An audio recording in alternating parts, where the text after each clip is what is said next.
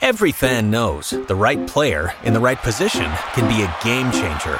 Put LifeLock between your identity and identity thieves to monitor and alert you to threats you could miss.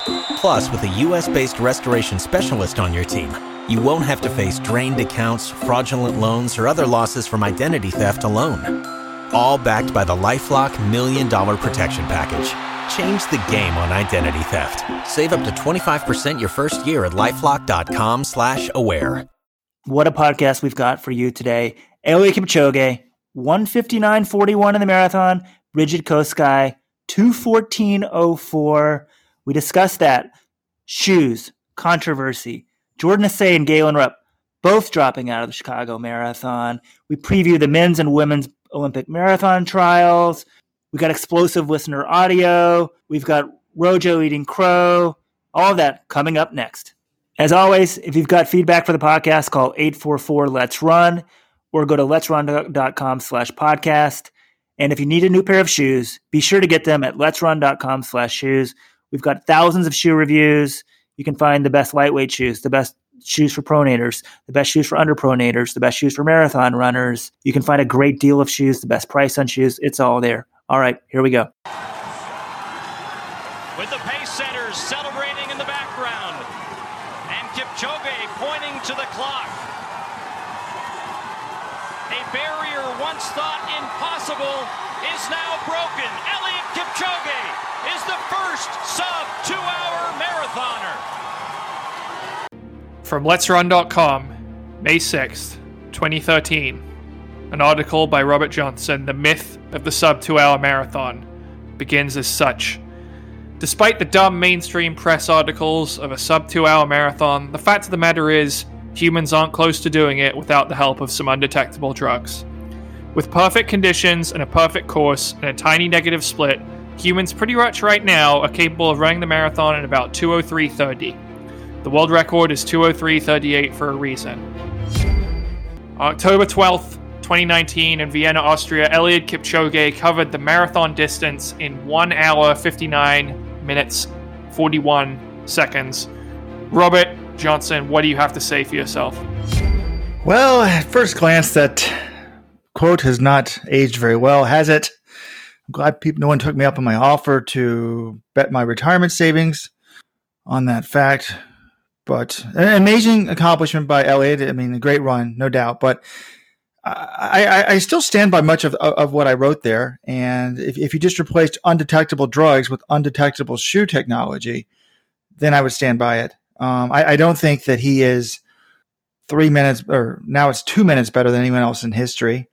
And, I think that the Nike shoe technology has totally warped everything that is viewed as a good marathon performance. I mean, how else do you explain 2:14.04 in the same weekend?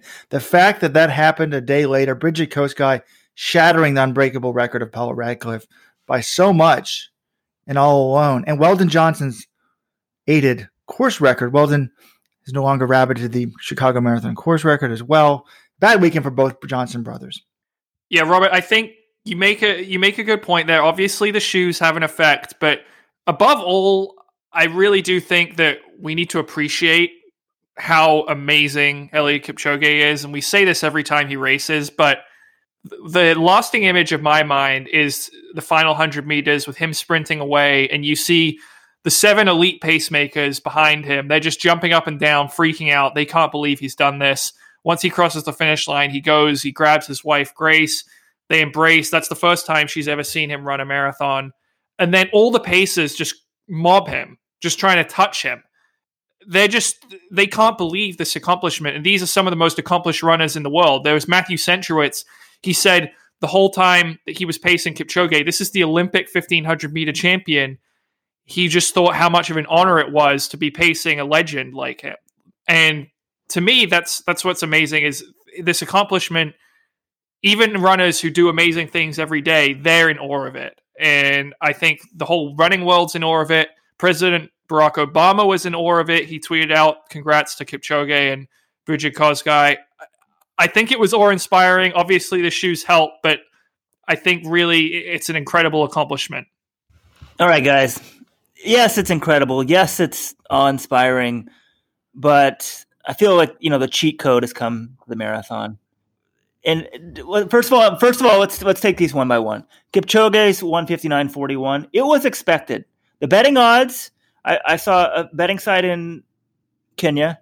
It had the odds at about 54% of this happening. And I know of a journalist, John, you can reveal the name. I'm not sure if we're supposed to keep it quiet. And he bet about $600 on Kipchoge breaking it with the odds in favor of Kipchoge breaking it. So let's not pretend that this was like not expected.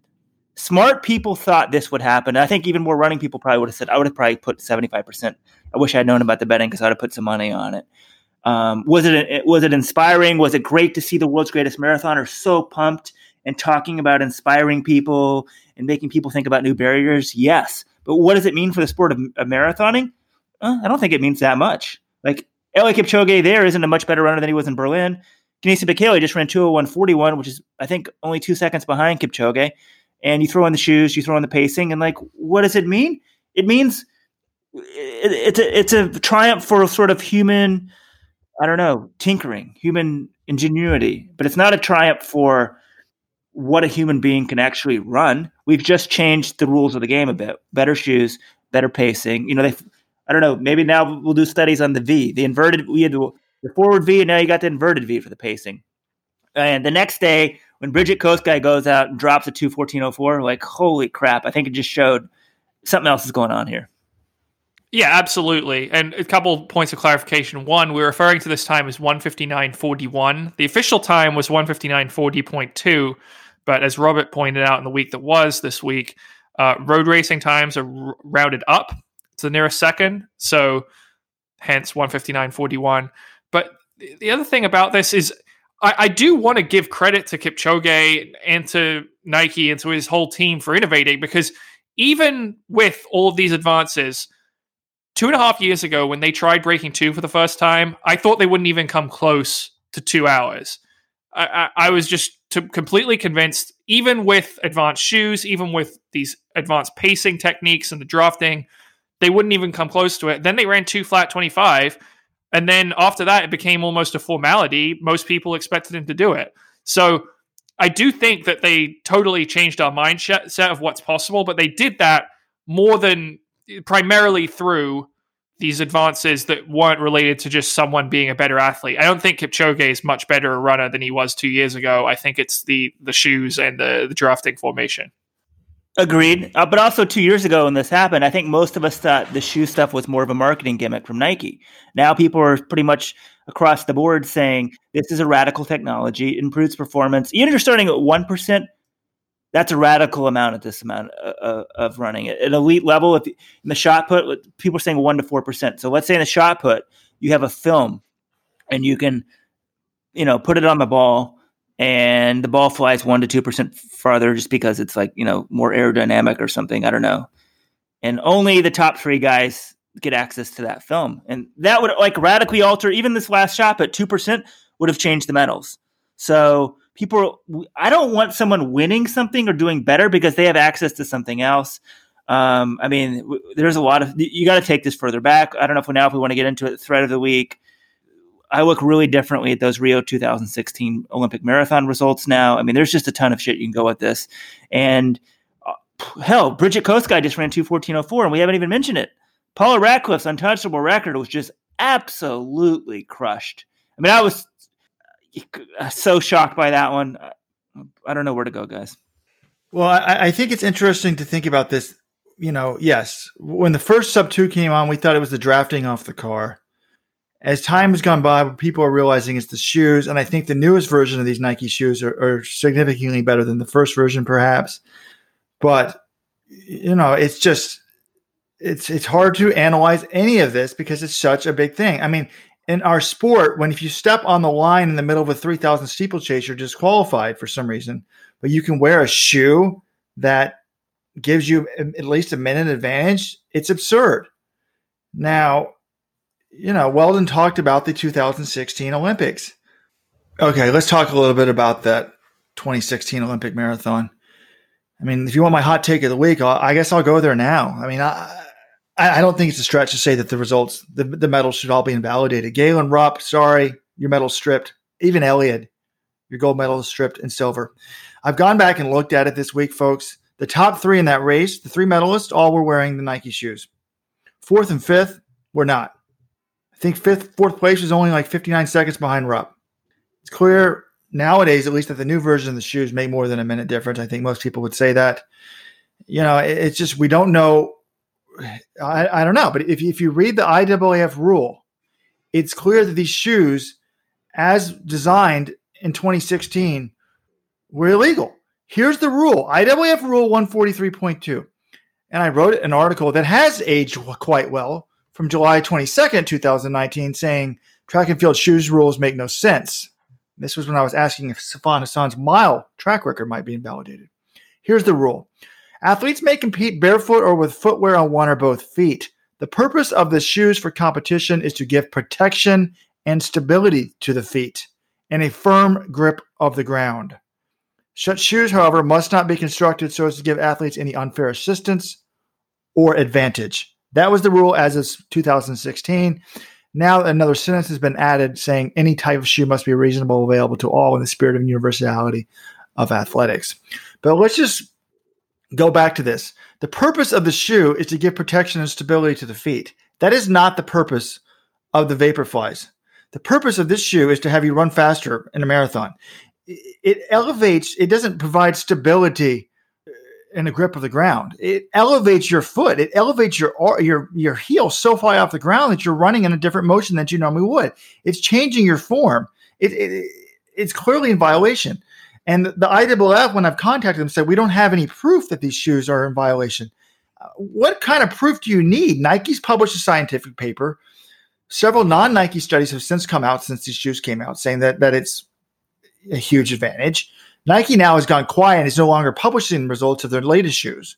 But these shoes are absurd, and I'm not fine. If they want to let everybody have them, that's fine. But I did think, if you go back and look like the first time Kipchoge ran 2 minutes 25, we thought, it was the wind and the drafting. Now people are realizing it's more and more the shoes. And I remember thinking, though, when Mary Katani ran like 2:17, not in these shoes, I thought, well, this doesn't make any sense, though, because if the shoes are worth so much, she would have broken Radcliffe's record. Yes, she would have broken Radcliffe's record if she'd been wearing the shoes. I think that's convinced, and Brigid Kosgei has proven it. Well, Robert, all right, here's my issue with this whole thing. Well, first of all, Eliud Kipchoge, I think everyone acknowledges he was the best marathoner in that Olympics. To strip him of the gold medal, I think is absurd.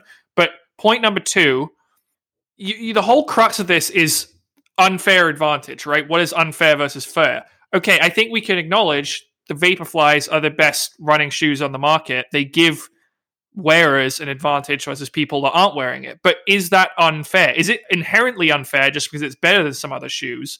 Because there are some other shoes that have very light padding that might be worse than another pair. Is that unfair? What about the Adidas Boost foam? When that came on the market, specifically, that is towards enhancing performance. Would you argue that all performances in those shoes should be invalidated? I just think, what are we saying is fair versus unfair? What are we comparing it against? It's not as simple as you're making it. John, oh my gosh, John's about to get me unhinged over here. The Adidas Boost Foam, I don't know, like the Mizuno, whatever, they've had these things in the past, and yes, they were talking about performance, and no one believed these Nike shoes when they first came out. They thought it was a marketing thing. So a lot of companies are doing little marketing bullshit, and the Adidas Boost Foam is great. They last a long time, this sort of stuff. But nobody, everything was just such a small level. They were all incremental gains. This Nike shoe came out. It was a radical transformation, and they kept it so no one else could have access to them. The shoe had never been released to the public. And sure, little prototypes come out. There's little minor changes. But this was a radically different technology. They kept it secret, only gave it to top athletes, and unleashed it at the 2016 Olympics. The shoe wasn't available until last year on the market. So when you release something, keep it so no one else has it, and it's completely different technology, and it's like a 1 to 3 to 4% difference. That's something that needs to be done. And it just shows the weakness in the IAAF rules.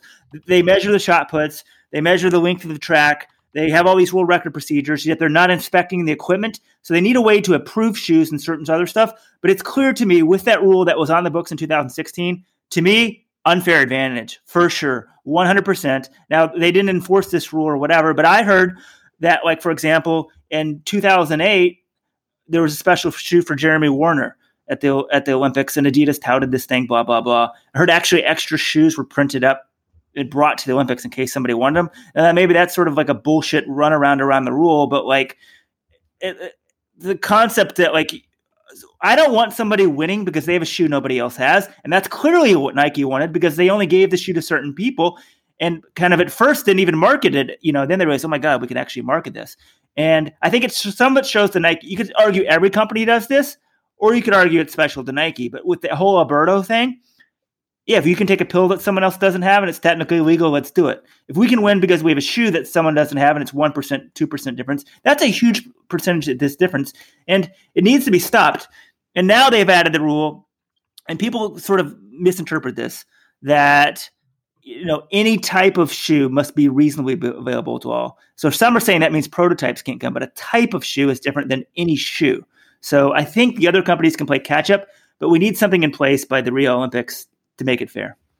Well, the good news is the other companies are starting to copy it. Saucony apparently has an unreleased version of their shoe, and basically it's kind of a copy of the Vaporfly. I've heard that the angle that the Vaporfly is a patent, so you can't quite copy it. Now, I guess you could say another company, another runner. Do you want to force another runner to violate their endorsement contract? And there's no way that I would start the Olympic trials if I was an American, if I was in the Hoka group. Any athlete that ran pretty well last weekend without these shoes, I'd be pumped because I'm thinking I'm running 2 or 3 minutes faster if I put on these shoes. But so that's an interesting thing, right? Where do you draw the line? Because we have the shoes that Brigid Kosgei run. That's the next 4%, or what's it called? Next Vaporfly? Next percent? Next percent. Excuse me. So Kosgei apparently ran what may be a largely commercially available shoe. But let's go back further. Kipchoge shoes are not out on the market. No one has seen them. They have a whole new technology with like plate, cushioning, plate, air pockets, AirPods. So at one point, are the top people just going to keep getting new and new shoes? And you could argue, the shoe companies always do this, but something needs to be put in place because Kipchoge didn't. And also I heard Kipchoge, when he broke the world record in Berlin, he had a shoe that it's never been commercially released. And now you say, they always tinker with little stuff. I heard his may have had more of a higher drop height. So it's like, where's this going to stop? We need some rules put in place. I'm not an engineer. I'm not something, but we need, I don't know, maybe you just say the shoe has to be out in the market for 6 months. Then somebody can decide, okay, I want to run in a rival's shoe. It's my best chance. I just don't know where to draw the line, but I know that the cheat codes are out there. Well, I do agree. I think that it's inherently, I want to see the results of a race determined by what runner is better and not who has superior shoe technology. And I do think we're seeing at this point athletes who run in the Vaporflies versus athletes who run in other shoes, probably they're receiving an advantage. And to me, that's not fair. Is it totally dictating the race? If you lined up Eliud Kipchoge against like Parker Stinson in Chicago, yes, Kipchoge is still going to win, even if he's wearing, trainers. But I also want to return to one point you're saying, Weldon. You're saying what these other shoes didn't have a huge effect of the Vaporflies, maybe not to this degree, but when Adidas came out with its Boost foam technology in 2013, an Adidas athlete broke the world record in the marathon that fall, Wilson Kipsang. And then another one, Dennis Comedo, who's basically just vanished into ether, kind of looks like a spare at this point. He broke the world record also in Adidas shoes the next year. To say that that wasn't a performance enhancing, I think those shoes at the time clearly had a performance-enhancing benefit as well. Would you say that they were illegal or should have been illegal? I don't know. I've not seen that those shoes have the same percentage effect as these. The scientists and whatnot, this shows that we need a way to test these things. But I think we're all in agreement. We're all in agreement. If that could be proven, I don't know what level, because we're always going to be improving shoes, right? What level makes it unfair? But those shoes, from what I can tell, were also on the market. And that makes it a little bit better for me. So maybe if the fallback is the shoes on the market for 6 months, then it can be allowed in the race. Then at least the Adidas guys can go buy the Nike shoes, test them, and be like, what the hell, just tape up the shoes and wear them. Maybe that's where we're at. Some people might argue that you shouldn't be allowed to patent this technology. Like, okay, fine. One company shouldn't have only access to this thing. And there's a bunch of commercial interest and whatnot involved. But for fairness of sport, I don't want somebody winning because they have access. They're taking pills that no one else is taking, or they have shoes that no one else has. I think it's an interesting case of, okay, well, Adidas was also bad. Maybe they should be banned. And maybe you don't want to go back and validate the 2016 Olympic marathon. I am not convinced that they will do that. I don't think they're even really going to consider it, but they probably should in a matter of fairness. Again, this is a sport where if you step on the line in the middle of a 3,000-meter race for 1 inch, you're disqualified. It's absurd that they let these shoes, they measure the javelin implements and the shot implements very closely, but you can just show up with the most important thing, a shoe for a runner, and no one even takes a look at it. When I complained to the IAAF about this summer, they said, we don't have proof that these shoes are illegal. This is talking about Stefan Hassan spikes. How are they supposed to have proof about the spikes when no one knows even what spikes she's wearing in because they're not released?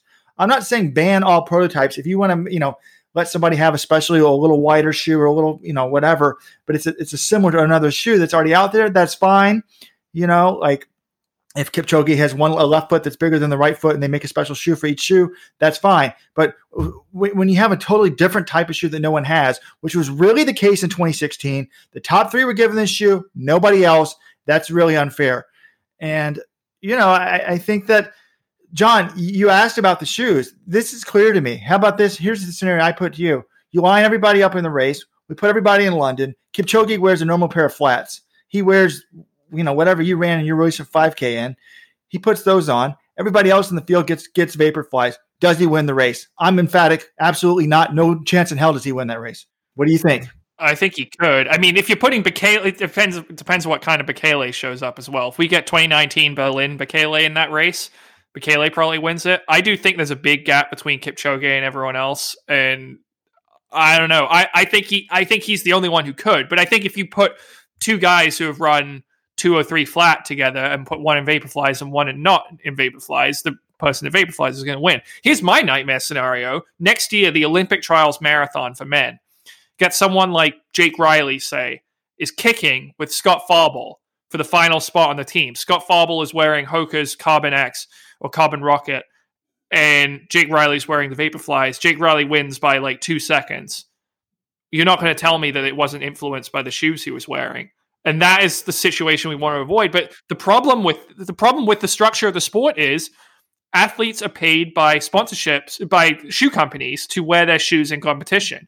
And if you suddenly have one company producing shoes that are much superior to what anyone else is producing, it throws the whole infrastructure of the sport into flux because athletes are going to feel like they're at a disadvantage, but they can't say that publicly and they can't race in other shoes because then they're putting their livelihood at stake.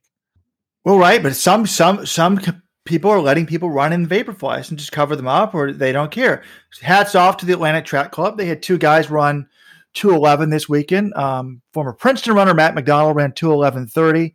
And then Given Wilkerson ran 2:11:44. Wilkerson Given, let's switch that around. But yeah. What? Some guy from Princeton ran a 2:11?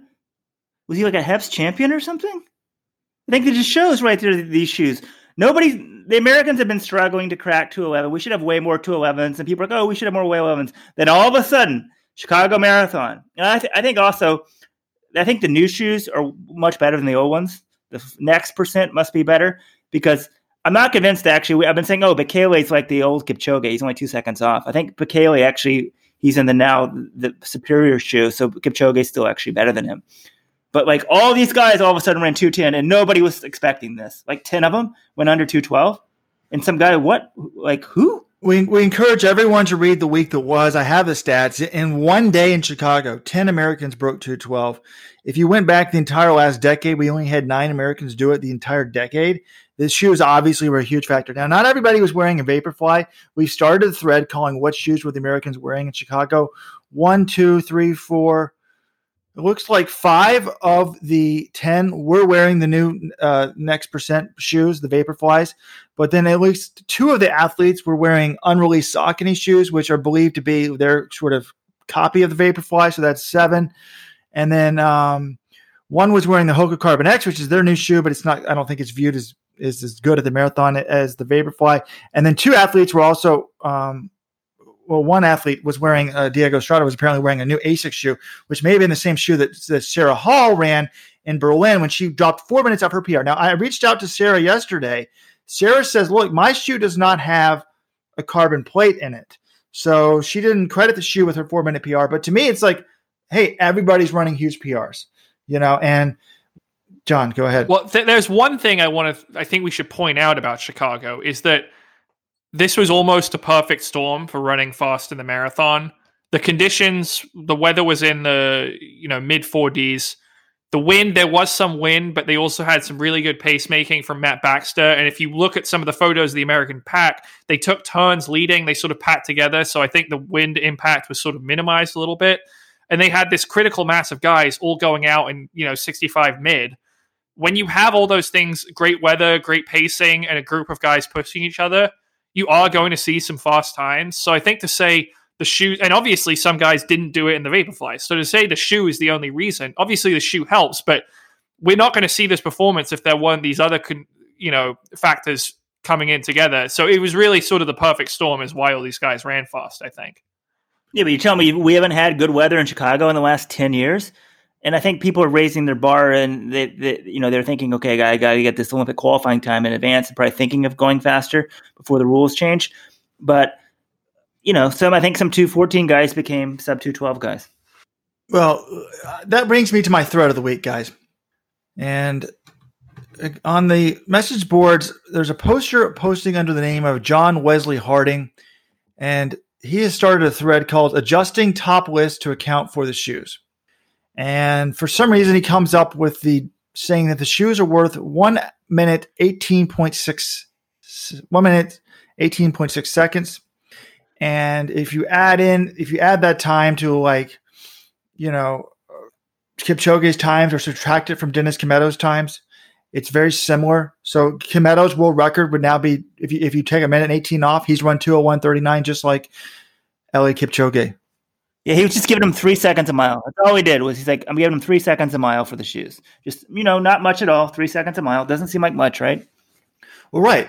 And I think that's a good thing because then if you let's add a minute and 18 to these American runners.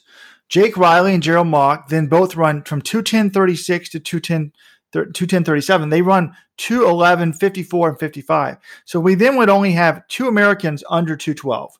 Which is what we've had before a couple times in the last 10 years, generally like 0, 1, or 2.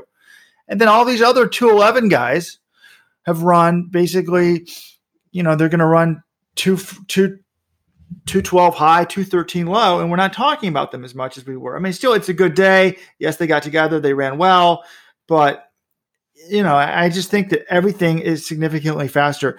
Do I think that Brigid Kosgei is an amazing runner? Absolutely. I think Eliud Kipchoge is an absolute amazing runner. Absolutely. But do I think that they're minutes better than other people in history? No, I do not. Well, all right. Here's my thing, though. So this list, if you're giving them a 78-second conversion, it's got Dennis Kimetto and Eliud Kipchoge tied for first for the fastest marathon ever run at 2:01:39. Are we really to believe these two are supposed to be equal? Dennis Kimetto, some flash in the pan who had about 3 good marathon results in his entire career versus the unstoppable dominant winning machine that is Eliud Kipchoge. Kipchoge's 2:01:39 in Berlin was one of the most phenomenal, ridiculous performances I've ever seen. You're telling me that Dennis Kimetto was as good as he was? Dennis Kimetto, when he ran that race in 2014, 2:02:57? I'm sorry. I just don't buy that. I think Kipchoge, you can't say those two are equal with their best performances. I just don't believe that. John, I think you need to understand that there's a human limit to what we can run. And no one is generally miles ahead of other people. I mean, Paul Radcliffe was for a long time, but you run in the 12:30s and that's about as fast as you can run for 5,000, 26:20 for the 10,000. So you're not going to be way better. So maybe on a one day, or also I don't want to accuse Dennis Kimetto publicly of being on drugs, but if you went behind the scenes and went to these hotels and you asked people, which marathoner do you think was doped in the last decade and was never caught? A lot of people would probably mention his name. But it wasn't like he only ran one good race. He did run a 2:03:45 in Chicago the year before. So a 2:04:16 in Berlin in 2012. I mean, he was a very good marathoner.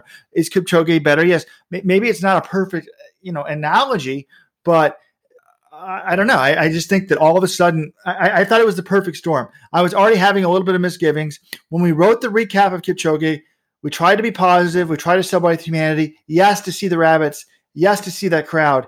All of that was inspiring. But let's don't act like, it's going to bring millions of people into running and it's going to change the sport. I thought it was perfect the next day to see this women's world record invalidated so that the average person can think, wait a minute, these shoes are over the top. Speaking of Kipchoge, guys, how was the race covered in your local paper? I looked in the Baltimore Sun on Sunday. There was absolutely nothing about it. I was in Chicago, so I don't know how it was covered in the local paper, but what I will tell you is I went to a diner for brunch the next morning, and I saw these two millennials on their smartphones, and one of them was saying something. I caught only the end of the conversation. He was saying, yeah, it's not going to count for some reason. And then the other guy's like, why? And then they're like, I use paces or something like that. And then the other guy's like, well, that's dumb. He ran the time. And I just thought that was kind of interesting. That's the layman's perspective, is they think this should be a world record because he did run the time, regardless of what shoes he ran it in or who he was behind. Yeah, I mean, the layman's not going to care. You're running with shoes, like, I don't know. But at some point, I don't know how you draw a line, but if you're running with, like, pogo sticks and it made you faster, it would be outlawed. Or Robert's article from 2013, if all of a sudden we came out with a new rubber on the roads and it bounced you faster down the road, we would say that's not allowed. If Spira had come out with these shoes and, like, all of a sudden Spira guys were just crushing it, the problem is they put them in Nike guys who are already the best. I mean, Nike's just genius at marketing. Threw all these variables, changed the pacing, all this other stuff. Got this sort of myth about the shoes. People didn't want to give them too much credit. And it's just like the perfect storm. Yes, I thought Ross Tucker, and we quoted him extensively in our article, but Ross Tucker also on the podcast, I thought he nailed it when he said his podcast, Science and Sports Podcast, he's like, if a minor shoe company had come out with these shoes, they would have been banned a long time ago. But when the biggest person in the industry comes out with them, they're not banned. And I 100% agree with that. Well, let's talk about Kosgei for a second here. So if we're saying this guy, 78 seconds was the conversion, so it's probably going to be a bit more for Kosgei. Kosgei broke the world record for women by 81 seconds. So are we saying, do you guys think this is accurate, that Paula Radcliffe at her peak is about as good as Brigid Kosgei is now, minus the shoes? I have no idea what to think about anything anymore. Paula's Radcliffe record was so far out there. No one's come close until this, right? I mean, the second best marathon. What's the third best marathon right now, John? 2:17:01 by Mary Keitany in London 2017. I mean, it's crazy. We have a 2:14. I mean, that was sort of like what Paula did at the time. But I was just so shocked. Let's give Brigid her due. First of all, I just had some family stuff on Sunday, so I was like running while listening to the race. And I finally heard a split about halfway, and they're like, oh, she came through, like on world record pace. And I was like, what? They haven't even been mentioning this. And they acted like her pacing wasn't great at the beginning. Then afterwards, I found out everything, great article by you guys. First of all, she went out sub 10 the first 2 miles, which seems crazy to me, but she's actually averaging 5:06 the whole way. So maybe that's not that crazy. But Brigid Kosgei was ahead of every single American man in the race at mile 2, except for Galen Rupp. I mean, that just says something. Then she kind of recovers from going out too fast, and she pretty much goes 107, 107. It's just like, huh? The past, you go out sub 10, go out 107, you blow up and run 220 or something, and she is at another level. But I don't know what to think. People are now reevaluating Paula stuff. Maybe she on some secret supplement nobody else had. I mean, I've always vouched for Paula Radcliffe being clean, and you can't say anything about anybody. But the shoes and stuff, I think it's kind of funny. So then I'm like, oh, what's Paula going to think about this? Because I helped pace Paula to her first world record, and I kind of felt tired of that. And I thought, oh, Mickey, Brigid might beat Paula's Chicago record, not the world record. But John, Paula was in Chicago. Did you talk to Paula? I saw her. They trotted her out there, and they kind of put her up with Brigid for a photo op. What was the reaction in Chicago? Well, I wanted to talk to Paula. I didn't actually see her in person, but I did. I mean, I watched the post-race interview, and it was fairly awkward, I would say. I mean, they brought Paula out to Brigid basically for her. I think the hope was she would offer congratulations and say, my record's finally gone. I'm glad to see, someone's improving it, that sort of thing. She was not about that, getting rid of that record. She's like, well, I had it 17 years. It's actually interesting. 17 years to the day since she first broke the world record with you escorting her in Chicago, Weldon. And then exactly 17 years later, the record's broken in the same city, which I thought was interesting. But she was like, yeah, I was proud to hold it so long. I think she held it for the longest of any woman in history. And obviously that's a remarkable achievement, but she didn't seem thrilled. She didn't say hey, Brigid, I'm so glad you broke it, or, this is a great achievement for the sport. She was just like, it's a really good run, and I'm sad to see my record go. So it wasn't exactly, it certainly seemed bittersweet, or maybe just plain bitter for Paula. I wouldn't call her bitter, but she wasn't happy for the record to go. Yeah, I checked Paula's Twitter afterwards. I didn't see any congratulations, but I feel like, of course, her identity is going to be tied up to this. I mean, Kevin Young openly said he doesn't want his 400-meter hurdles record. And I feel like Paula, she hasn't had any close scares. I mean, no one's come within a minute and a half of it, or barely within a minute and a half of it. And just to see this thing crushed, can you imagine like the emotions under that 2 hour? And so a couple things. And I think also Paula's in a weird spot because some people now call her out. She used to be like the number one clean sport advocate. Now people are like, oh, you're keeping some stuff secret. I mean, she's in a fight with Betsy Andrew on Twitter. So it's weird. The public perception of Paula has changed. But there's a couple things going on with Brigid Kosgei. They're different. Let's get them out there. She had these shoes on. So Paula's in a different situation because she's a Nike ambassador. So now did Nike's, all of this new shit they're putting out there, like, okay, if we give Paula these shoes, what shoe time does she run? So can she trash the shoes? Because Nike pays her who knows how many hundreds of thousands of pounds a year. And then 2, Brigid Kosgei's agent is the Rosas. And the Rosas have been linked to the 2 greatest marathon cheats of our era, Jemima Sumgong and Rita Jeptu, the Olympic champion and the 5-time World Marathon Major champions. Both of them banned for EPO, both of them represented by the Rosas. Right. And they also have a history of women marathon cheats. I mean, Rosas have also represented Asbel Kiprop, who tested positive. And there's obviously nothing linking Brigid Kosgei to drugs. But I think this also falls back on Nike because who funds the Rosas groups? Nike. Has Nike ever stood for clean sport? No. So if Nike had laid the hammer on the Rosas and said, we're going to put in our own testing, secret testing, share this with the public, there might be more confidence that this is clean. And who knows? Obviously, maybe it is. I don't have any reason to doubt Brigid Kosgei except for these things. I mean, I think women can run very fast, especially giving them these shoes. I mean, look at Mary Keitany. She's running the other shoes. I thought Keitany could probably get pretty close to Radcliffe's record. But I feel like, hey, Nike is willing to push the envelope, never stood up for clean sport. And I feel like now that just all this Nike stuff sort of coming back roundabout. And I'm sure Nike doesn't give a shit maybe because they have both world records and the guy just ran 159 and people are like rushing out to fucking Foot Locker to buy these shoes. But right. For the purists, it's just a different thing. And I think Paula's sort of caught up in that. What's she supposed to say? Yeah, well, I think there's a couple things there. Well, and one, there's an interesting way of thinking about this from Paula Radcliffe's perspective. When you hold the world record for maybe 5 years, you view that as a great accomplishment, but you're still competing. It's not really your identity isn't tied up in it. But when you have held it for 15 years or something, and you've been retired for 5 years, and you still have the world record, that becomes a big part of your identity. Like, I only started following professional running after Paula had essentially retired. Like, I sort of started following it in the late 2000s, the early 2010s, and Paula was at that point sort of struggling for injury to hold on.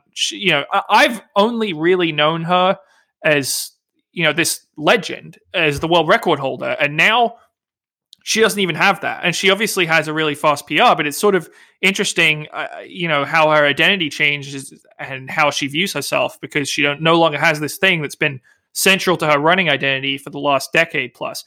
The other thing you said about Nike and clean sport, I mean, I think it's a very interesting situation here because the World Marathon Majors have poured a lot of money into out-of-competition testing, into advancing anti-doping. I really think they've been among global institutions in the running world. They've been at the forefront of really saying we don't want doping in our sport. And that's partially because women like Sumgong and Jeptu have come along and won their races and forced them to strip them of their titles or not in the case of some of these athletes. And it became embarrassing for them. So they said, we got to do something about this. And you've seen there are certain athletes who don't get invited to major marathons. Ruth Chepngetich has run 2:17. She is yet to run a world marathon major. And I think it's going to be interesting. People have suspicions about Rosa athletes. There will be some people with suspicions about Brigid Kosgei, but Brigid Kosgei has consistently run these world marathon majors. She's being tested out of competition because that's part of what they're funding. And I just think it's going to be interesting. Will the World Marathon Majors wind up with egg on their face saying, well, if Kosgei tests positive in a few years, saying, oh my God, I can't believe we still invited her?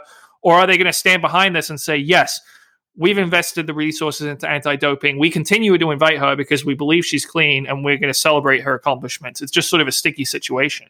But why would they punish Kipchoge and not Kosgei just for their agents? That doesn't seem fair to me. I feel like you should be, if you're going to penalize someone from the agent, it should be made explicit or treat them the same.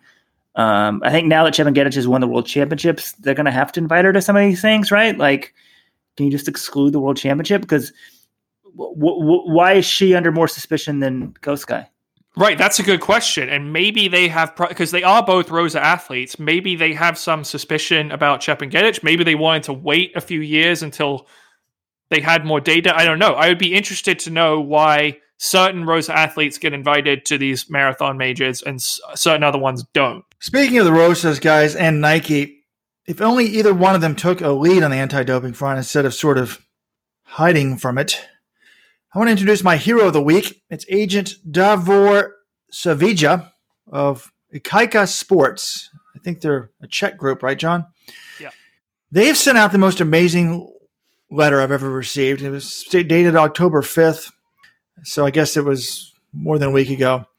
But one of their athletes has tested positive, Vincent Yator, and they've sent out like an 8-paragraph statement release about this, and it's pretty amazing. It's like, he has decided to ignore all in-house anti-doping training. He purchased supplements, over-the-counter medication, blah, blah, blah. They have very strict rules. They tell the athletes, don't go see doctors, don't take stuff without a permission. He apparently has tested positive. They are outraged by it. They are writing everyone saying that they are going to return, like, you know, an agent gets like, what, 15 or 20% of an athlete's appearance fees? They're writing all the races saying, look, we're going to return 75% of our commissions for any race he's ever run with us back to you. We do not want to profit off of this drug cheat. And even if he cheated unintentionally, we apologize. The final 25% are for lawyers' fees and dealing with the cost of it all, of obviously dealing with his positive test. But what an amazing statement. Like, you test positive, you're gone, and we're going to give our money back. Yeah, I think it's incredible. I really respect that. And that's a case of an agency putting its money where its mouth is and saying, we're not going to tolerate this, we're embarrassed by it, versus, I just think it's a great response. So let me read from this. We should probably publish this in Let's Run. Once Mr. Yator's case is finalized, and in the case that sanctions are imposed on him, Ikaika Sports will reach out to all sporting events from which Mr. Yator's derived income from a 12-month period preceding the date of his adverse analytical finding, with the goal to repay 75% of the commission amount earned for sports consulting services, with the remaining 25% of said commission being utilized for legal and administrative costs. The reason for Ikaika Sports to step up to the period prior to the date and report of adverse analytical findings is because we believe for such timeline to be reasonable, given that as far as we know, there is no similar precedent that was established. We would like to emphasize this is a voluntary decision on our part and should not be deemed as an admission of guilt or responsibility. Quite the contrary. We are confident that this gesture will be interpreted as a strong anti-doping message. I love this next sentence. We don't see ourselves as part of this societal problem that is placing enormous burden on professional and amateur sport. This is collateral damage, and we are going to continue to play a positive role, actively working on better conditions our sport finds itself in. Well done, Ikaika Sports. If you're looking for an agent, go to them. They have integrity. Yeah, I mean, amazing job by Davor. Like, imagine if the Rosas did this. They'd be giving back hundreds of thousands of dollars. I mean, I assume, I guess I could look at the math, but 20% of the commissions on what the athletes were getting, I mean, what could easily be 6 figures. I mean, if you gave back your commission on like the Nike contract, because the Rosas athletes were Olympic champions and this sort of stuff, it's just sort of crazy that, like, I don't know. I just really wish Nike would play a positive role. They do so many good things in the sport. I mean, even like, let's forget for a second just the debate on the shoes and whatnot, but like coming up with new technologies, new things to help athletes get more out of sport. Like, I think we would all agree those are good things. The questions are like how it should be implemented fairly. But so they've done so much, and they've inspired, their genius marketing company inspired billions of people.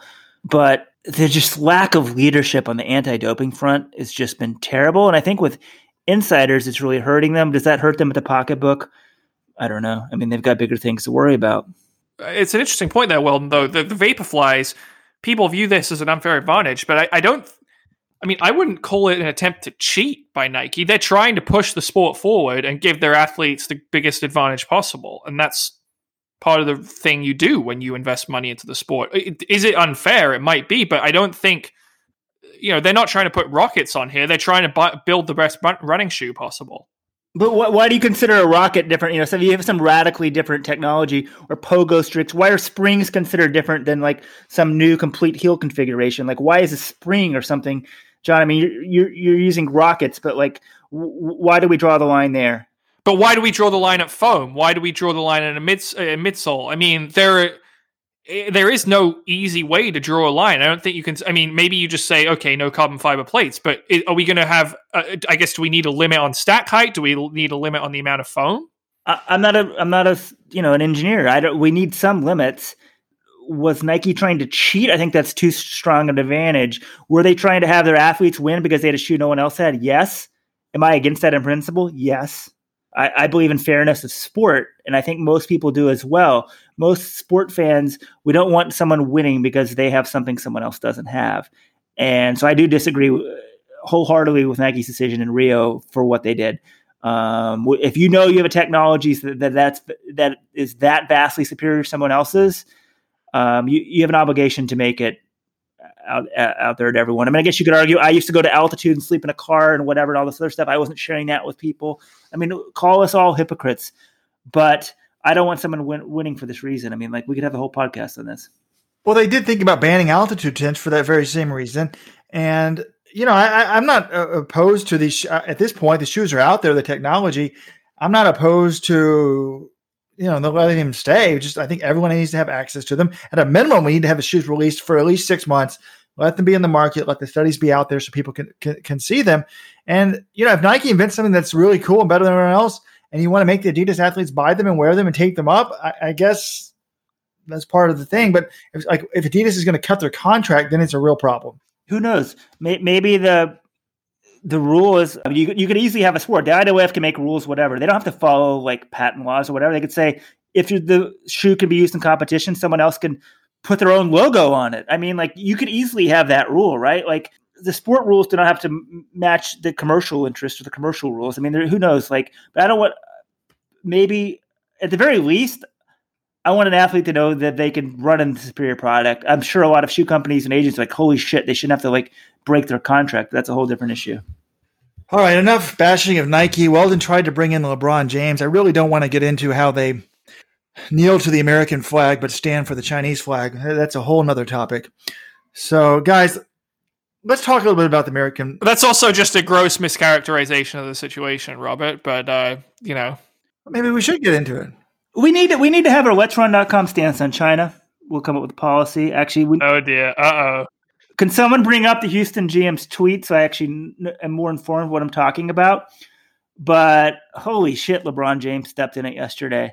But I think, okay, of course we have to bring this up. It's all about Nike, Alberto. That's all we talk about. Now we'll just replace our Alberto Salvador segment with Nike. I'm sure they probably actually like this. Isn't all publicity good publicity? But I think the Nike thing, one, shows, for example, like the conflicts of interest. Could we ask Craig Mosbach what his viewpoint is on China? Hell no. He's a lawyer for Nike and China and all that stuff. Like, he couldn't have an opinion on it. Yet somehow he's supposed to be allowed to like talk about the Nike situation at the Worlds with Sifan Hassan when Nike corporate policy is to back Alberto Salazar. I mean, it's just crazy. It just shows the conflicts of interest and how they need to be revealed. But Robert, give us your hot take opinion on China. I thought LeBron James had a real opportunity to become a hero, to become a modern day Muhammad Ali, to really become something that represented a lot more than basketball. He wants to be more than a basketball star. He wants to be a movie star. He wants to be an icon. And I think that's forever gone, at least in the Western world. He could have stood up and said, you know what, like, America is not a perfect place, but we have amazing freedom. We have freedom of press. And I stand with Daryl Morey. I stand for democracy. I stand for freedom. I don't stand for repressive regimes. And I hope that, China someday can understand that freedom is the way to go. I mean, this is a brutal place. We get our iPhones there. We get a lot of amazing products from China, no doubt. But this is where they have a whole religion and concentration camps. This isn't a complicated issue. And I understand that he doesn't want to. I can understand how when your sponsor is hugely dependent on China for growth, as is the case with Nike, I can understand why he doesn't want to address this. So the better thing would have been to say nothing. But he had more than a week to think about this. And not only did he sort of bow down to China, he basically called Daryl Morey uninformed and said that there's repercussions for your freedom of speech. I mean, this is like one of the most ridiculous statements I've ever heard. Imagine, well, okay, so does that mean that he thinks that, fine, there's repercussions for Colin Kaepernick for he kneels, so people can just ban him. So I just couldn't believe, not only did I would have just said nothing, but he actually went pro China, which was crazy to me. Yeah, I was very surprised by it. And I think the tone he took just shows LeBron is thinking about the Benjamins. Supposedly also there was a meeting of NBA players, I think before the game in China, or maybe they're in Japan at the time. And LeBron was like, I can't believe something supposedly, this is reported, I believe, by ESPN and others. Supposedly LeBron said, if a player did this and cost us this much money, there'd be repercussions. So essentially saying like, this is costing the league hundreds of millions of dollars. Like something needs to happen. Just shows like, now maybe LeBron isn't informed. And I was listening to the Pardon My Take podcast, and these guys were saying like, look, this whole thing has made me look into China, and there's a lot of reprehensible stuff going on. And I think at the very least, obviously the American way maybe isn't the only way to doing it, but I think most people here, for sure, and you could say this is a Western viewpoint, believe in like freedom of expression, freedom of assembly, freedom of right to opinion. So you may not necessarily agree with Daryl Morey's tweet, his tweet, which said, fight for freedom, stand with Hong Kong. Maybe, it's just that's too simplistic, or you believe in the territorial integrity of China or something like that. But I think most Americans would support the right of an American to have a viewpoint on something that another country may not like. And I can't believe it would have, what is the NBA going to do if LeBron says, yeah, I support Daryl Morey's his right to free expression? It just would have been he had a huge opportunity, because in some ways the people like LeBron, they can push society way more than Nike and the NBA have chosen to engage, in Apple and every other country almost in America, and Google even. And you see them sort of slowly kowtowing. I think initially we thought, we'll become more engaged with these countries and they'll open up, which I think most Americans and most people in the Western world would say is a good thing.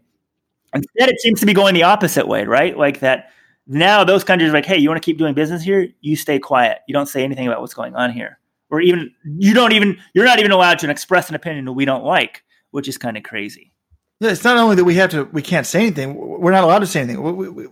It's not just like we have to respect them within their own borders. We have to respect them in our own borders. I mean, the thing that shocked me was he said he was only thinking about himself, not thinking about others. No, he was thinking about the people of Hong Kong. Yes, he wasn't thinking about the Nike shareholders. He wasn't thinking about the NBA's interest in China. He was thinking about the people in Hong Kong.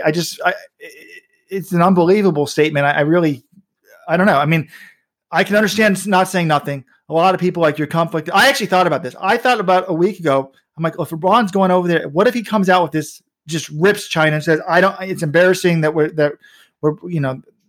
I stand for Hong Kong. What if he had said that? And I wondered to myself, I'm like, could Nike cancel his endorsement contract? Would there be some way that it was written that his contract could be canceled? Because it might have hundreds of millions of dollars of ramification for Nike if he said something like that. Someone that publicly tied. And, I do think that these CEOs play a delicate balance. Oftentimes they don't say things, but to go the other way, just LeBron, just keep your mouth shut. If you're going to say, he didn't need to go like step on it and shoot Morey down like that. I mean, I just thought it was really unbelievable. John obviously didn't want to talk about it and has been very, very quiet on this issue. What is up? I thought John was all woke and stuff, but now we can only be woke about issues that affect internal politics. John, give us what generation are you? Give us your viewpoint. I'm a millennial. I mean, you can.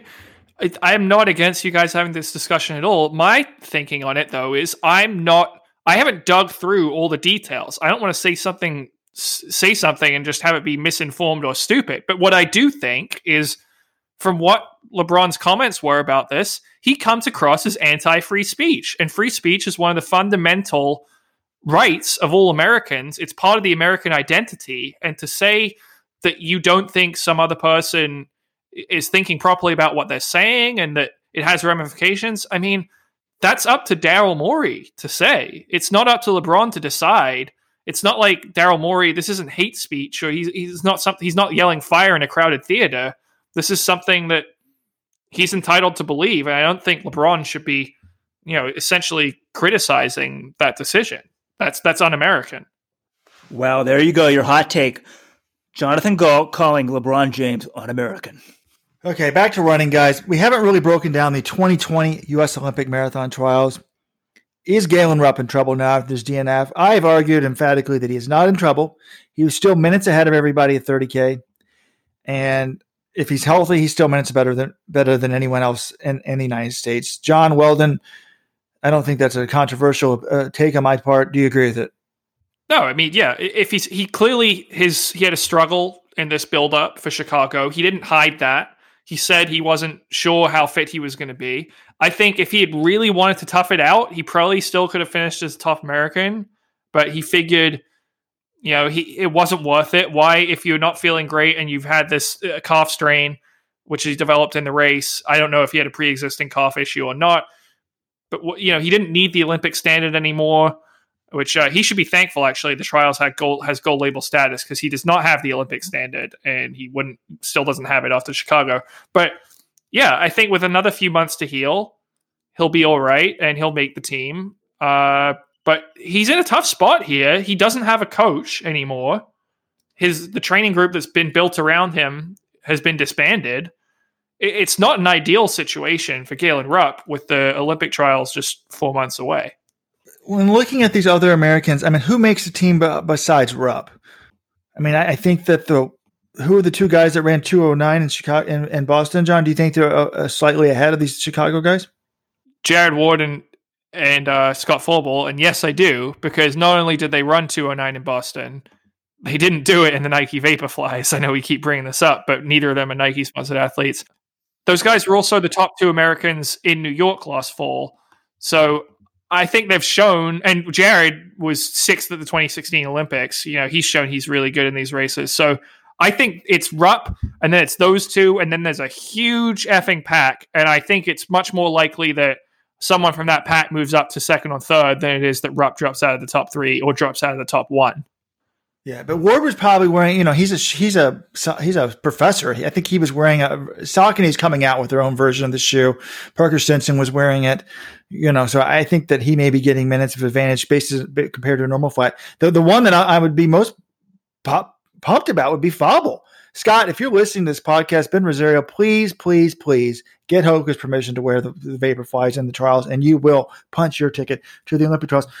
One thing I'm thinking about in these shoes and the Americans is I pointed out in the week that was that the top American finisher was 3 minutes and 28 seconds ahead of Kosgei, but 4 minutes and 51 seconds behind the winner in the men's race. So significantly farther away from the men's winner than the women's runner. So that to me also shows you how much the shoes we didn't run monumentally better. Just everybody's running, particularly Kosgei. The men's race wasn't that fast at Chicago because think about it this way. When an American, I would argue that a lot of these 2:12 performances are like a 2:14 because a 2:14 was about 6 minutes away from a 2:20, which used to be sort of the top women's times around 2:20. The top men used to run around 2:06. So that, this kind of middle, the Olympic hopeful American that was 2:14 guy was still a little bit closer to the women than the men at 2:14, 6 minutes away from the women, 8 minutes from the men.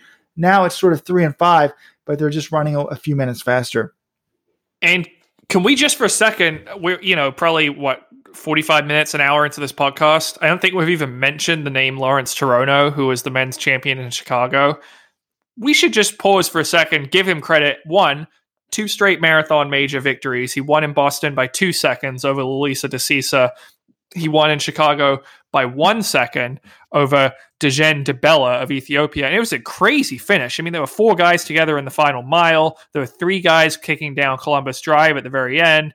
And then Chirono as he did in Boston, outkicks everyone for the win. 2:05.45, so not a crazy fast time. But this guy, I mean, after Kipchoge, I mean, maybe you put Bekele ahead of him because of the 2:01, but I think after Kipchoge, you got to be talking about Lawrence Chirono as one of the best in the world with Boston and Chicago under his belt now. John, I thought you were going to say we hadn't mentioned the name Mo Farah or Jordan Hosea. So it's kind of funny. That's what I thought you were going to go. You're like Lawrence Chirono. And I'm like, oh, yeah. I mean, he's a very good runner, obviously. I was sort of surprised. I was essentially watching on my phone. And the last mile, like these guys slowed down in the second half. The last mile actually wasn't that fast. I mean, he did outkick them all. The guy in second place, I mean, I don't honestly, his name starts with a D, I feel like. Dejan Debella. Yeah. I swear he celebrated. He did the whole thing where you celebrate second place. And I'm like, well, did he not try to beat him? Like, what's going on? But I think it's more of a cultural thing. But the sprint finish, because it was like 4 guys, wasn't as impressive as I thought. I thought it'd be like all out. These guys are just bringing it. And they looked, worse off than Kipchoge. So they need the new shoes, obviously. The whole shoe thing, right? It keeps coming back to that. But like, who is Nike going to give access to the Kipchoge shoes for the trials? Maybe only certain people will get that, and the other people will now. I mean, it's just kind of ridiculous where we're at with the sport, which is kind of sad. And I'm not smart enough or engineering enough to fix this. Well, I thought that the sprint finish was interesting to me because it should have been more exciting than Boston because there was 4 people versus 3. But there's just the camera angles. There's not as much camera. There's not as much crowd. Like in Boston, you're right next to them. I mean, they know how far away the turns are. Here, it was kind of like you go up that little overpass, and all of a sudden you just don't know the course as well. It wasn't as exciting. I was shocked at how slow the second half was. 72:15, 73:30. I think it was like a 4:52 final mile. 62 there for those 2 splits. They didn't run the first half in 72. Yeah, 62:15 and 63:30. Yeah, 62:30 and 63:30. But Walden is right. We have not mentioned Mo Farah, and that to me was one of the biggest, most shocking things about the race. Guy had run 59 low in the half marathon build-up. I assumed he'd be ready to go. He's gone out super fast in London before, and yet he dropped out back before halfway, which I just couldn't believe. And then I'm still amazed. We had all the British press there. We had John there, and I call him up after a few hours after the race. I'm like, what happened to Farah? And he's like, we have no idea. His agent, Ricky Sims, releases a statement about Hosea and Rupp, but doesn't say anything about Mo Farah. I thought it was completely unprofessional.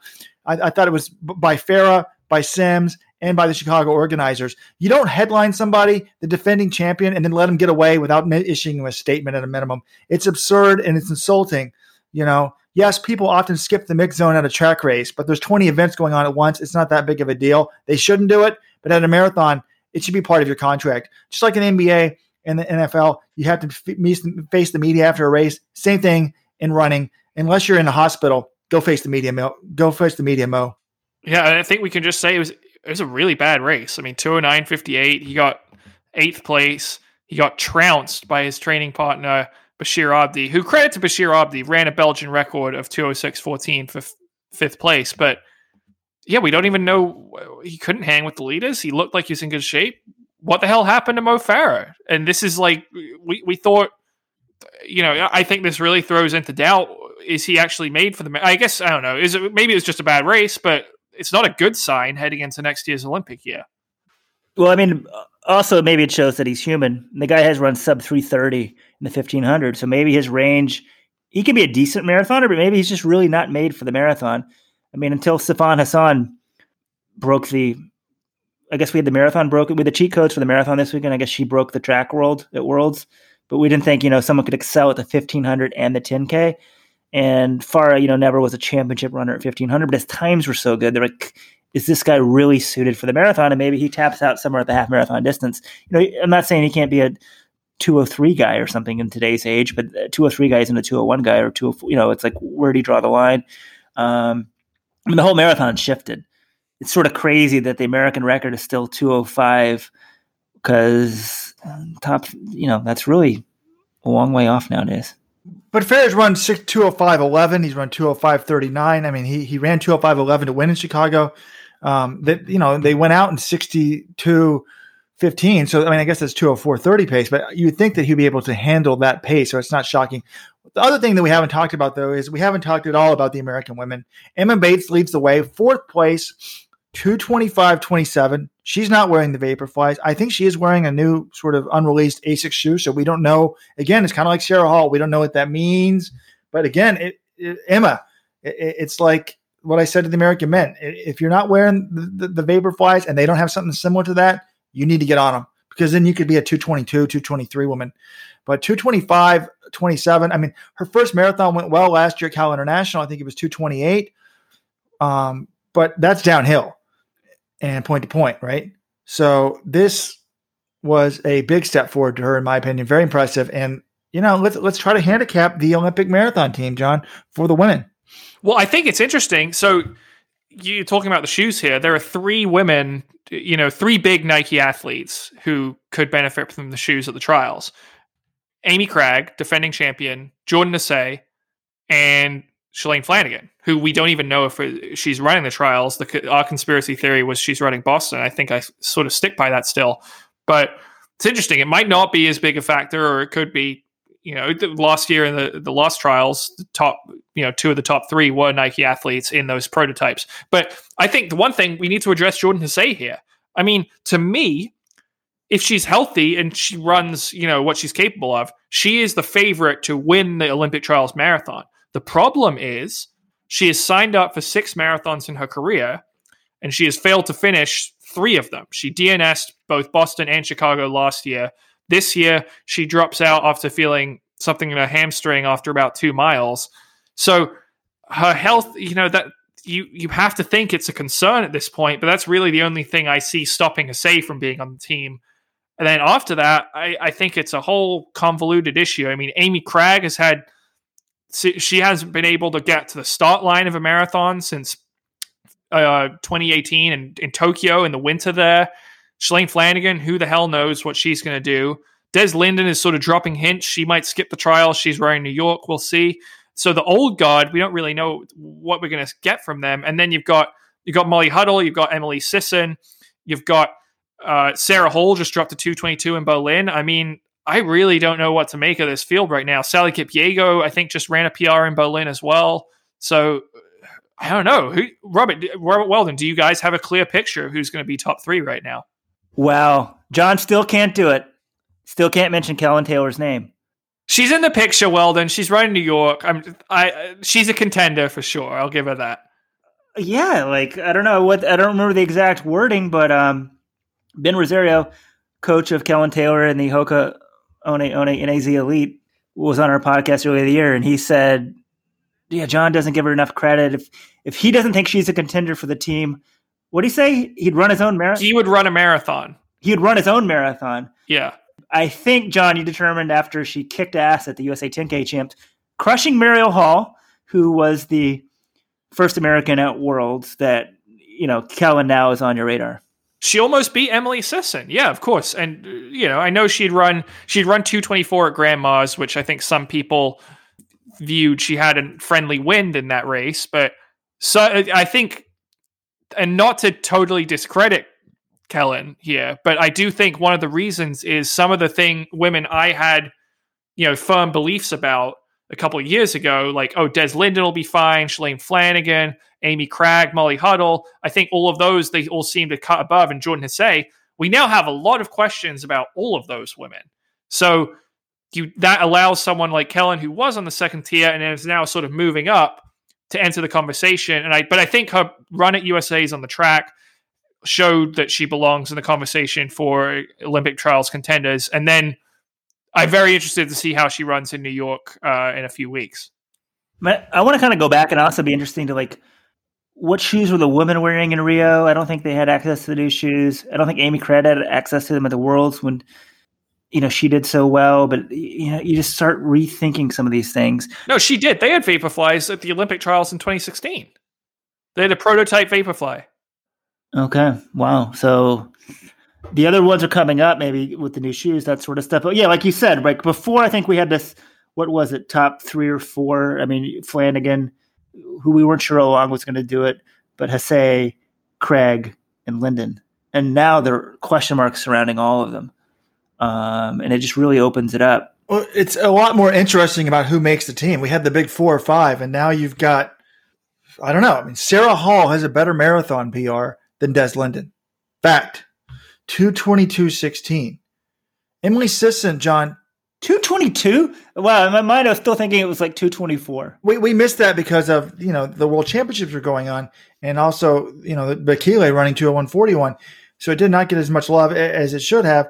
And then Emily Sisson, who, to me, the 2:23.08 is very impressive because what did she run those in? New Balance, whatever they have. Yeah, I mean, it's nothing close to these Vaporflies. She gets on those. I think she's a 2:21 runner. But their performances at Worlds did not impress me at all. I mean, I guess 31:12 is better than what, I guess a lot of these other marathoners would be happy to have that as a 5,000 meter PR. That's what Sisson ran, But I just sort of expected her after her 2:23 to become the dominant U.S. distance runner. Now, Ray Tracy, her coach, says she's made for the marathon. But right now, at this point, I would say that there is no lock for that team. No, there isn't. I mean, look, gun to my head right now, I think I would pick Sisson, and then that third spot, probably Molly Huddle, but Molly hasn't shown. I mean, I guess she ran New York pretty well last fall. She was behind Shalane, but ahead of Des Linden. I think I'd go with Huddle, but Sarah Hold just ran 2:22. I mean, it's hard to say she shouldn't be on there. I guess one of my other questions about you guys, Sarah Hold. So she just ran 2:22 in Berlin. Now she's running the Olympic trials. Sorry, now she's running New York, and then she's going to run the Olympic trials. And it was pointed out to me in Chicago, Sarah Hold had a big break between her spring marathon and her breakout in Berlin. And wouldn't you think, hey, I took a while off from racing a marathon and then I ran a really fast one. Maybe I should do that the same thing, between Berlin and the trials. And she's not doing that. She likes to race a lot. She recovers well. I mean, she won the US 10-mile champs 1 week after running 2:22 in Berlin. But do you guys think this is a risk at all for her running New York, or should she bail on New York and just say, I just ran 2:22, I'm going all in for the trials? It's not conventional, but I don't think it's a risk because if she was an American, if she hasn't been running for she's 35 at an elite level for 20 years, you would assume this woman was on drugs. I mean, it's amazing how often she races, John. Yeah, she took a break from the marathon after Boston. Boston was on April 15th, 2:35. Not a good showing for her. But then on May 5th, she got second at the U.S. Half Marathon Championship, 71:04. A week later, second at the U.S. or it says, I don't know, she ran another half marathon, 71:57. U.S. 25K champs. She got second there. Oh, yeah. One was the half marathon, one was 25K. Then she goes to, she also ran a 10K in New York on June 8th, a 10K in Falmouth, she ran Falmouth in August. The New Haven 20K, which she won. I mean, this woman races all the time. Obviously, a marathon takes more out of you, but I don't know. Am I going to criticize her when she's just running the races of her life back to back to back to back to back? So I don't know. It's like, who knows what to think anymore? I thought kind of it was poor taste. There's a thread on the message board about people saying that the Brits are sort of spreading rumors about Brigid Kosgei on Twitter, and people were saying Tim Hutchings is saying they don't respect her because she didn't have a track pedigree before her marathons. But my whole take on that is Brigid Kosgei is only 25 years of age. She's been running marathons since she was 21 and running pretty well in all of them. So, what do you expect her to be doing? I don't know. It's not the traditional start off at the junior level. We just saw her when she first started as a marathoner. I mean, one thing I thought about is these shoes, they supposedly help you recover a lot better. And I've heard, people go out and do training groups. Some people may have the shoes and some won't. Guys will go do 30K hard. And then the next day they're ready to go again. The guys without the shoes are like, hey, my legs are shot. I need more traditional recovery. Sarah's always raced more, but maybe this shoe, which is, you just don't get as tired. Maybe it's easier to recover. She doesn't have the shoe. I thought she did have a shoe. You said she wore it with a shoe with a different type of heel, that type of thing. Maybe who knows? No one even knows if it's the carbon plate. It's more maybe the angle and that sort of stuff, but it's different technology, right? No one doubts for a second that the amputee runners have an advantage. This sounds crazy to someone who's uninformed, but the amputee runners have an unfair advantage over the non-amputees. They're running on a pogo stick. Now they're still running. I mean, John, why don't you consider that a shoe? Like, what if we just had a shoe that was made 100% of metal? Like, would you consider that somehow, John? It has to have a rocket on it for it to be unfair or something, or radically different technology. No, I mean, that's a false equivalency. Obviously, the amputees have an advantage, but you're saying that's undisputed. That's not undisputed. Most of those amputees would say no, they don't have an advantage, and they have some scientists backing them. I disagree with that, but to act like that's an undisputed opinion is wrong. But I've heard actually now with the amputees, that's an interesting thing. I've heard now that the new rule is, like, what's his name? Greg Leeper. He would have been on the US 4x4 team, but he wasn't allowed to run. Blake Leeper, yeah. Blake Leeper. He has to show the IAAF that his blades are not an advantage. Whereas with the shoes, it's the opposite. You have to show that they do have an advantage. If they made it so that you had to show that your shoes were not significantly better than anyone else's, then maybe these shoes wouldn't be allowed. But we've been, going on for quite some time here, guys. There's one other big event we have not talked about, and also we normally have our message board threads of the week, etc. Although I brought one up earlier, although I have a second one. Let me bring that in right now. Brigid Kosgei ran her first 5K in 15:28. That is Jordan Hsey's 5K PR, and follow that up with another 23 miles at world record pace. That's a great thread. How can Jordan Hsey compete with that? The answer is she cannot compete with a 2:14 runner. She's got to hope that she's sick or injured or something like that. But there's still 2 other medals to go for.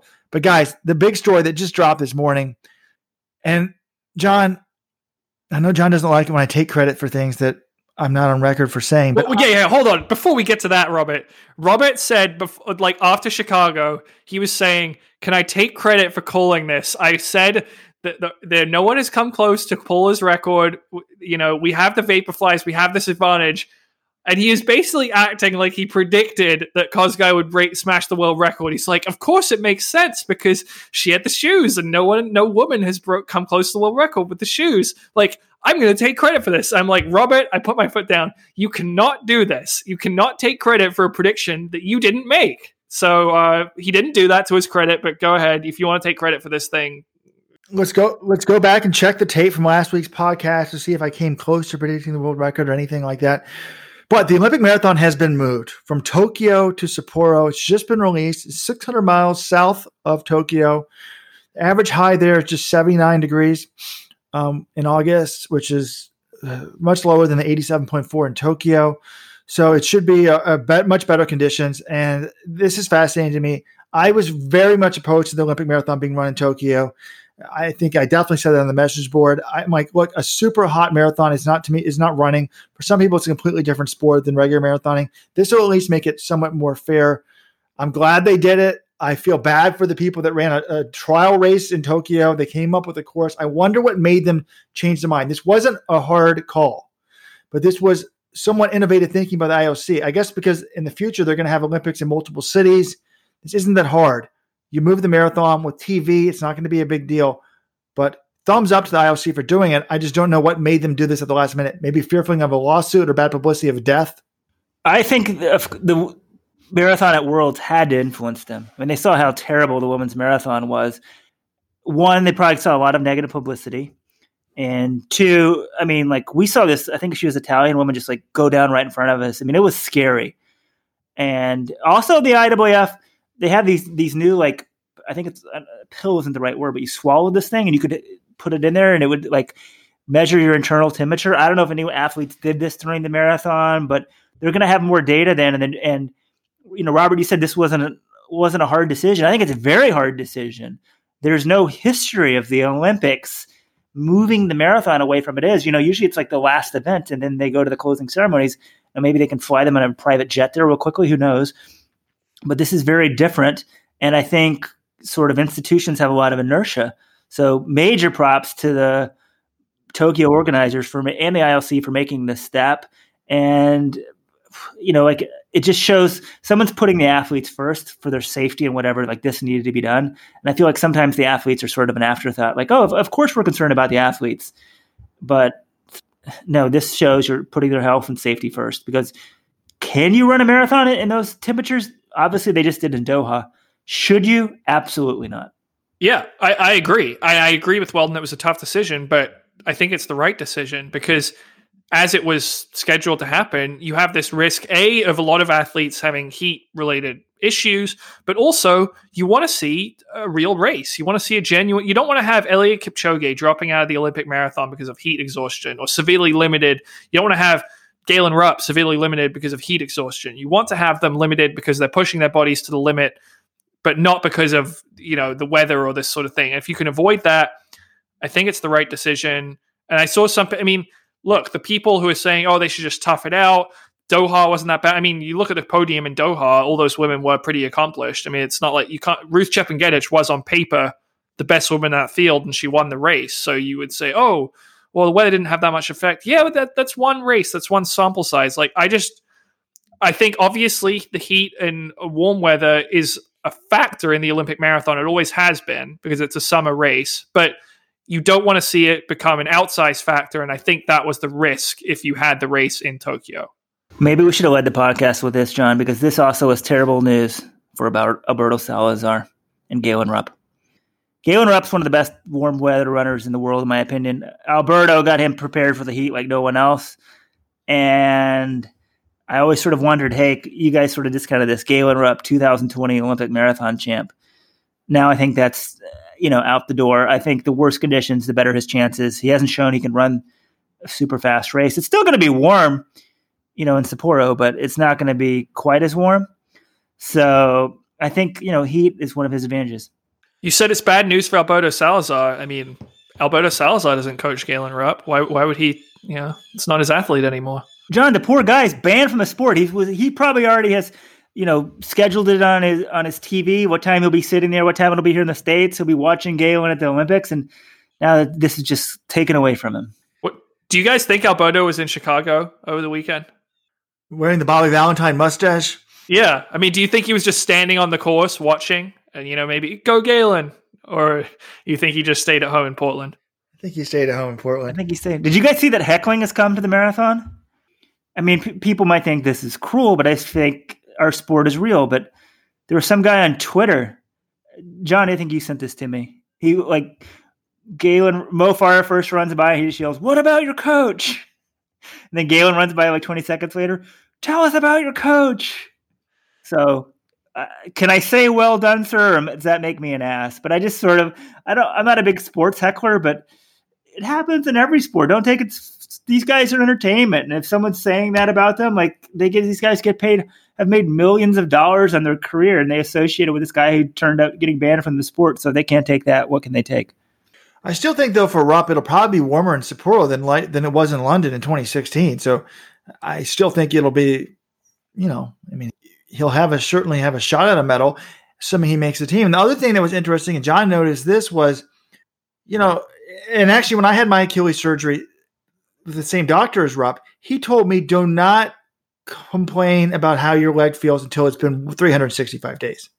So Rupp, I don't think is even up to 365 days. Is he from the surgery from last year?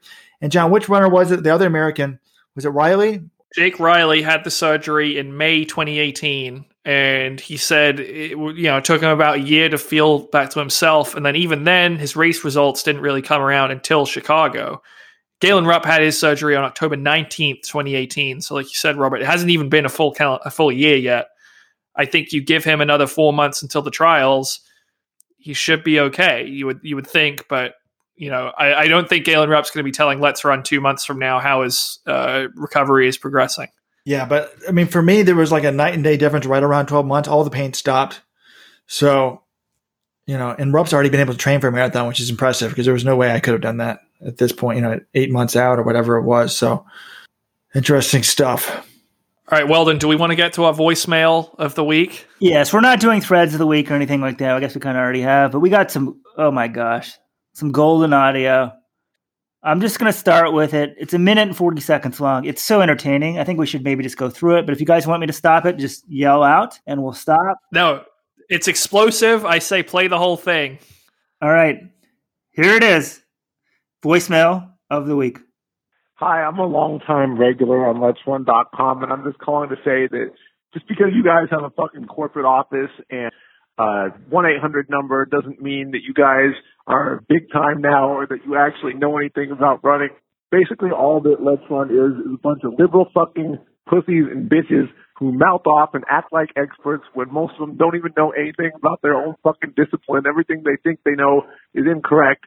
It's just a bunch of fucking running folklore and non-scientific bullshit passed on from generation to generation of slow fucking runners who didn't accomplish anything. And another thing about you guys that I hate is that you guys hate just to hate. Like, you guys hate Justin Gatlin, you guys hate Rupp, you hate Sancho, you hate Salazar, and I hate them all too, but the fact is that I hate them for the right reasons, because they've done bad things. You guys hate them just to hate them, just because they're better than you. That is what is the difference between you and me is, homie. I'm not a hater. You guys are. I'm fucking sick of every time I post something on Let's Run, it gets deleted just because it's not liberal.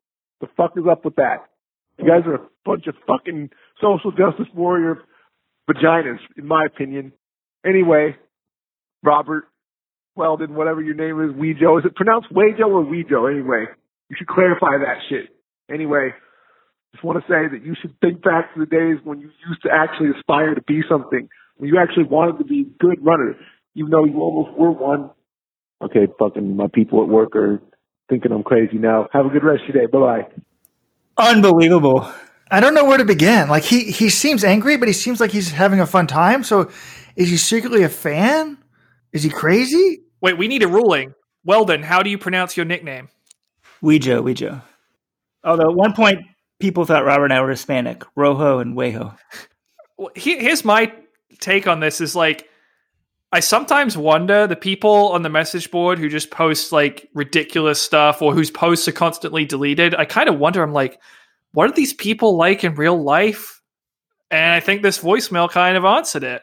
You know, he said, that's a red flag. When he's saying, my stuff is being deleted on the message board all the time, to get your stuff deleted on Let's Run, it has to be pretty bad. So that sort of brings into question what this guy is about and sort of, you know, some of his, I don't know. I think it's an issue. John, don't kill the golden goose. This guy is the lifeblood of Let's Run. I mean, John may have to be terminated over those comments. This is Daryl Morey territory. We may have to terminate John for those comments. We'll have a discussion, get a ruling, see how this goes over in China. It goes over on the boards. But holy shit, John, watch out. But it was just epic in so many ways. One, like, we're a liberal website. This is great. Social justice warriors. Well, he's been proven correct. We've been fighting for the freedom fighters in Hong Kong for half this podcast. Good point. And then also he at one point, the social justice thing, and he said, yeah, you guys are haters. I hate them too, but I hate them for the right reasons. And then just the ending was so great. True. He's all pissed off. He's like, oh shit, the people at work are hearing me. And he says, have a nice day. So I think that shows the great humanity in all people. This guy, I think he deserves a Floyd's of Leadville CBD pack. We've been giving out, CBD packs to winners. And if you need certified CBD products, you should go to Floyd's of Leadville. And I think Floyd's, they're in the CBD business to begin with. They're fine with being sort of with stuff that some people think might be a little edgy or whatnot. What do you guys think? I love this guy. Yeah, send him a CDB product. But I think he's a big fan. And I love the fact he's doing it at work. I think he's having fun. I think he was just kind of screwing around with us. John thinks he may be certifiably insane, it sounds like. No, I wouldn't say that. I don't know. Please email me, sir, robert@letsrun.com. And folks, if you want to leave a voicemail, all you got to do is pick up the phone. Unlike Twitter, unlike Facebook, these multi-billion-dollar companies, being a multi-billion-dollar company doesn't mean anything. Look at WeWork. It's all a fucking scam. Let's Run has been profitable from the very beginning. And you can reach us. We actually hire human beings. 844-LETS RUN. That's 844-538-7786. Well, I did think it was interesting. He led by saying, like, now that we have this corporate office, we don't have a corporate office that I know of unless you guys have been hiding it from me. I don't know. John, we haven't really told you about it. At Worlds, Robert said I'm coming back from the office. And I acted like I didn't know what I was talking about, but we have there's a huge headquarters. It's kind of next to Under Armour in Baltimore, but maybe one day you'll be brought in. Oh, wow. All right. I guess I need to keep nose to the grindstone, and maybe I'll be deemed worthy of entrance to the Let's Run corporate Valhalla. It's actually in Hong Kong. We have lots of Chinese people that were paying like a few dollars an hour to post on the message board. That's why we're pro Hong Kong. Oh, wow. The secrets, it's all the dirty secrets are being laundered right now because of this one message board guy who left a voicemail. Yeah, and unlike most podcasts, we put our plugs at the end. Back to certified CBD products. Use code Let's Run at floydsofleadville.com. Save 15%. The shit's they you don't want to get a bad batch of CBD. This stuff is certified, so check it out. Everybody's into certified stuff these days. I mean CBD. Robert still needs to try this stuff. And yes, athletes, if you're like getting drug tested, you should go for the non-THC stuff because you can test positive. You get THC stuff. No, certification's important. I just saw this scary story on CBS News about like the underground vape world and how a lot of their underground products aren't certified and they can lead to all these kind of terrible illnesses and, they're all contaminated with stuff and you don't know what's in them. Certified products, you're good to go. That's what Floyd's of Leadville has. Yeah, so don't buy your products from China. Oops. Now the Chinese are really pissed off at us. We may not have a website next week. They'll hack us and we'll go down. Well, guys, I think it's been a good show. We had so much to talk about. 2:14:04, 1:59:41 is the official Let'sRun.com time for Kipchoge. I was wondering what we're going to talk about next week, but we have a lot, actually. Next week's going to be a fun week. We've got Lisbon Marathon and Half Marathon. Toronto is this weekend. And lots of NCAA cross-country information. Nutty Comb. Did Lisbon and Toronto pay you to talk about that, Robert? When do we ever talk about those races? The Lisbon half is generally pretty good. In Toronto, I think there's generally like some Canadian record attempts, stuff like that. Canadian Olympic trials, actually. So you got that. See? And yeah, Wisconsin invite, pre-nats, NCAA. We might talk about NCAA cross-country. Wait, I want you guys, before we go, name me an NCAA cross-country runner. Maybe one that's not Thomas Ratcliffe. Go. Keith Kelly.